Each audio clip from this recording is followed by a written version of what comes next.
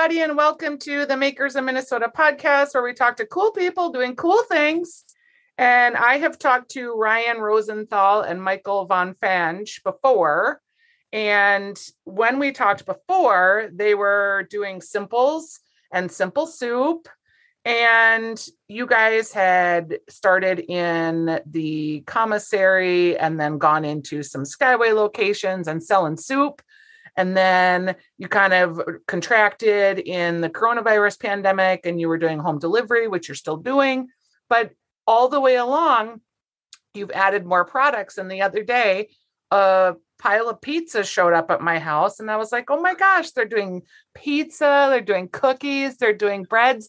And I think what you're doing is creating a whole fundraising arm. Am I right, gentlemen? Yeah, absolutely. Well, even more broadly than just fundraisers, but it never hurts to have a whole bunch of pizzas show up at your doorstep, right? It does not. And they were quite good pizzas. They were, we'll call them chefy pizzas. There was like tamari mushroom, bacon carbonara.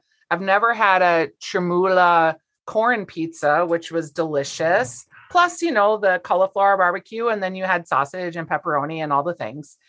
Okay, yeah. So let's get caught up from when we last podcasted with you and you were just coming out of the pandemic and kind of regrouping and trying to figure out how do we sell as many soup subscriptions as we can. And we'll start from there. Yeah, essentially well, first of all, thanks for having us back. We're happy to be here. Of course. Yeah, I mean, at this point, our vision has shifted post-pandemic to make frozen, easy, delicious, sustainable foods our business. And so we're going to keep adding more categories like pizza in the next few years and keep growing that online shopping and direct delivery business moving forward. So is it like the Schwann's of the hipper, younger, better tasting set, perhaps? You got it. And okay. With a key focus, on the quality of the food. To your point, the chef component, but especially sustainability and thinking about where the food comes from, what's in your food. Is it healthy for you? Is it healthy for the planet? Here's like a weird generalist statement and probably ageist too, but I'll just go for it. It feels like, so you guys are young, right? I'm going to say you're less than 30. Am I right? No, just a little over. Okay.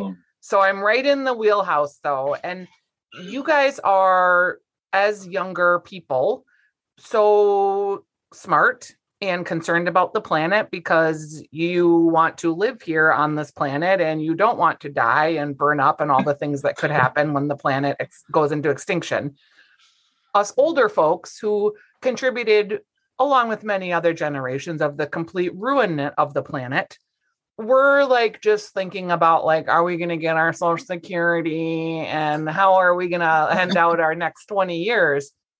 But you guys have to like live here, provide for your family, provide for your kids. And you're all these food makers that are really thinking about sustainability in a very real way, in a way that isn't just like, okay, hey, it's like we're really going after it. Absolutely. And that's why we're doing it, really. I mean, that's why we started it was, and kind of back to is it healthy for you and is it healthy for the planet? But that's what keeps Mike and I going every day. On that problem.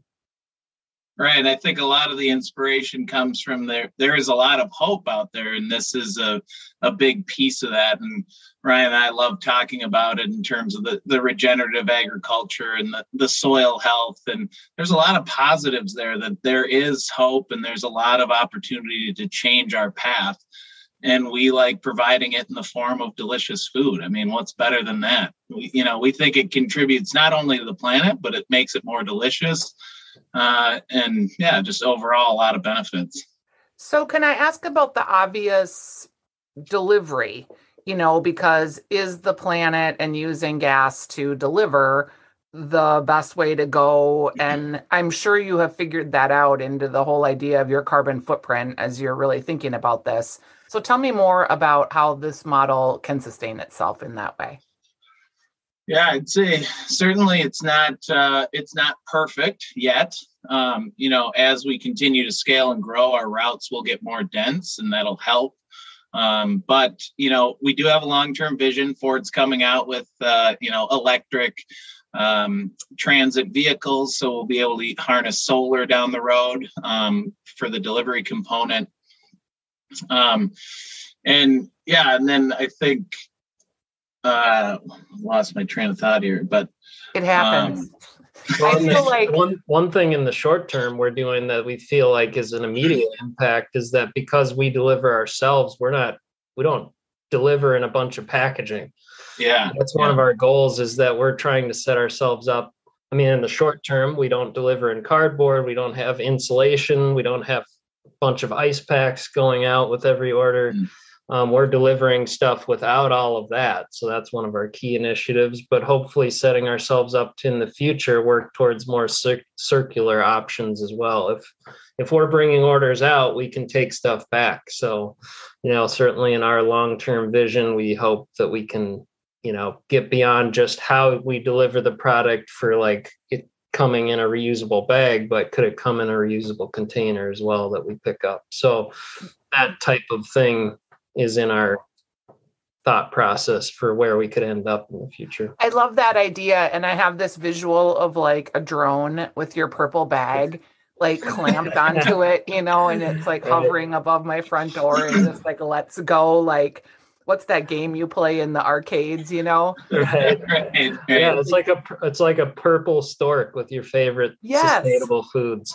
Now, this probably isn't even in your thinking yet, but I'm just going to give you my free money-making idea.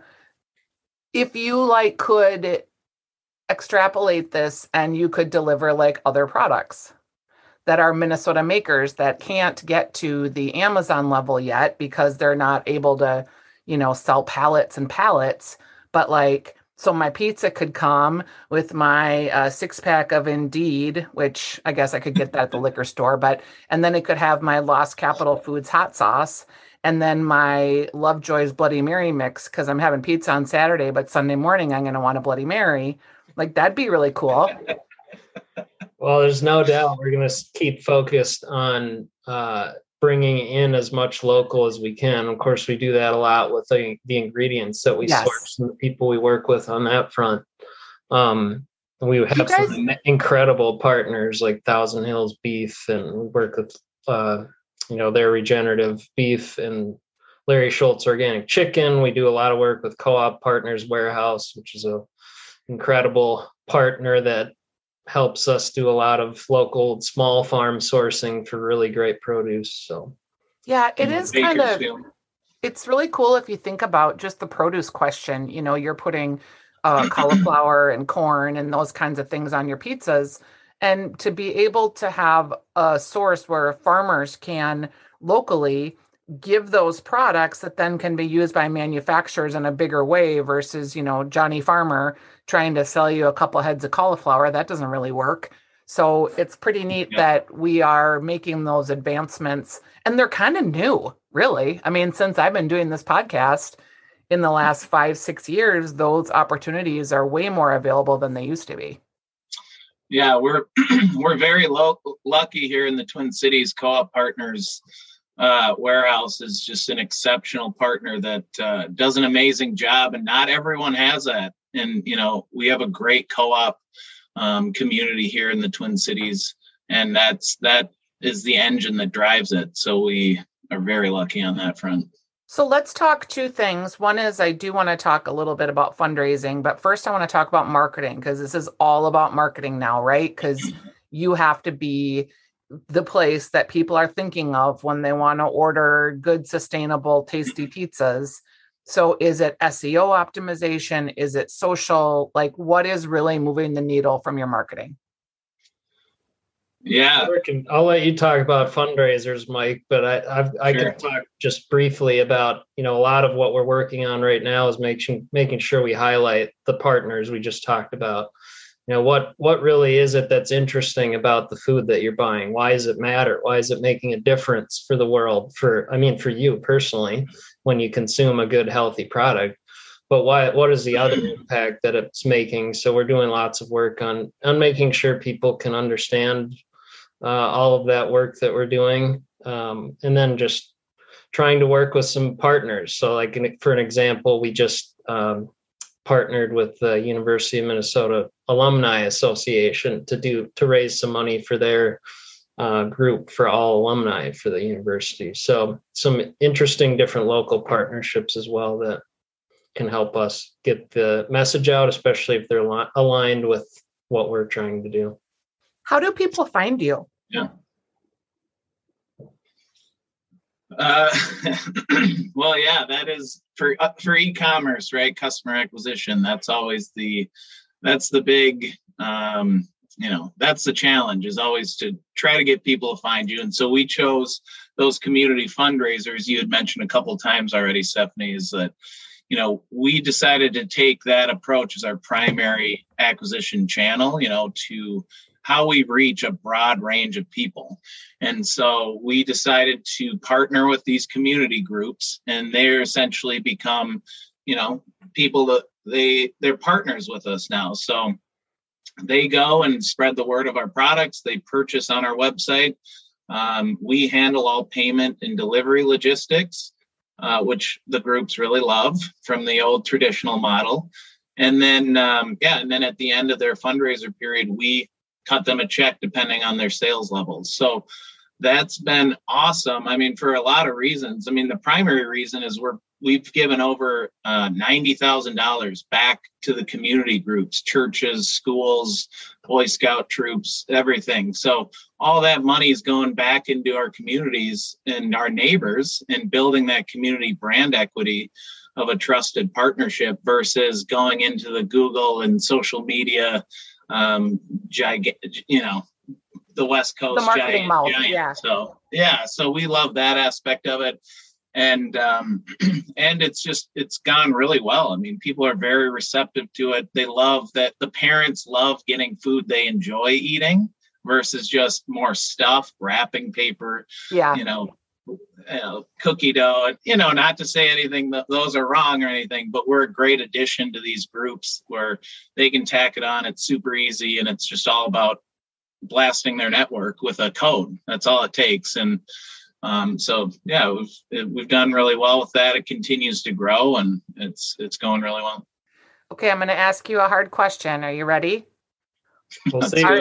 Are you paying yourselves yet? We are. Yeah, we are. Okay, so You've been at this. It's less than 5 years, right? No, we're at 8 years now. Are you really that long? 7.5. Yeah, September 2014, but still averaging 0, but did the paying yourself come after the 5-year mark about? Yeah, I think so. I mean, we've always taken a little bit, but yeah, I would say after the 5-year mark is when it actually became a sustainable situation. Do you feel like when you start a business, there's like threshold 1 of like, can you even sustain it? Then there's threshold 2 of like, okay, we're making sales. Threshold 3 is like, we can pay ourselves and we can start to employ others as threshold 4. And then 5 is like, it's too big to shut off. Are you like between 3 and 5 right now? I'd say so. Yeah. I mean, we've built a pretty good sized team and got a lot of fantastic people working on moving our needle.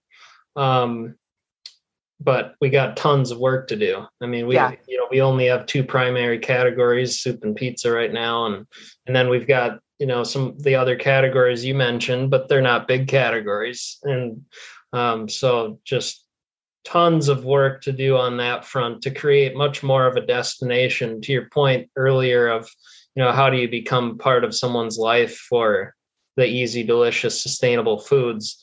That's going to depend on our ability to provide a substantial offering of options that people feel can be a regular part of their family's lives. And for us specifically, we are really trying to focus on families in particular that are really busy. And want to not trade off health and the planet, and even affordability. The stuff we sell is relatively speaking is affordable for what you're getting out of it and how we're sourcing the product. So I don't want to overlook the soup either, because it's super tasty soup.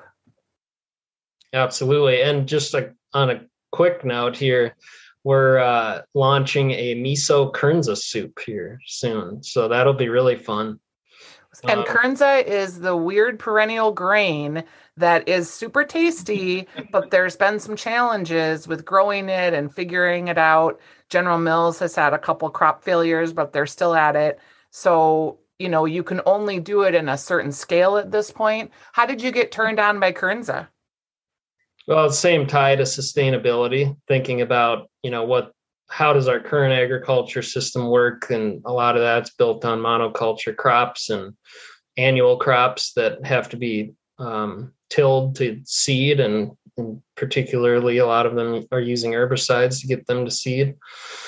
And so the idea of having a perennial crop like that, that can stay in the ground and year after year produce grains and not have to have that tilling or use of herbicides, has tremendous impacts to the environment and can store carbon in the soil, which is super cool. So that's what got us really interested in it. And we see our role as a business to try to help create an easy way for the consumers to eat it and to get it for a farmer to get it to market. Right. And at our scale, we're lucky from the standpoint you talked about. It is achievable right now for us to create the product and get it out into market without, worrying about not having enough of it in the near term. Yeah. So. Yep. You guys are like the new milkmen. You know what I mean? New age. Yep. Yeah, my sister still has, she lives up in Anoka or Coon Rapids, and she still has a milkman that comes to the house with butter, and they can order ice cream and food. I'm like, this is so great. Who has this in the city? No one. That is really cool. I think people that want to be independent should just start selling your products and repping them for you. If people are interested in setting up a fundraiser, can they get all the information they need on your website at simpls.com? Absolutely. Yeah. And we have a specific fundraiser link. You just click on it and there's a form right there you can fill out and to get started. And it is so easy to implement that you can turn it around quickly. So if you want to run one next week or in the next month, we can do that. So very easy. All right. No commitments. And you guys were kind enough to send me a promo code on a little card that I got when I got my pizzas. Do you want me to put that in the show notes link so that people can, it's, I think, a 20% off code, and I'm catching you. I didn't ask your permission in advance, but is it okay to put that in the notes so people can try your products? Definitely. Okay. I think the code was, I want to say it was Harvest 20. So I'll put that in the show notes. And if you guys want to order some pizzas, or honestly, the soups are super delicious too. It's fun. You guys are great. I'm just happy to see you still kicking it. You just keep reinventing yourselves and moving it forward. True entrepreneurs at heart. Thanks for checking back in with us on Makers of Minnesota. I appreciate it. Yeah, thanks so much for having us. All right, guys. We'll talk soon. All right. Thanks, Stephanie. Bye. Bye-bye.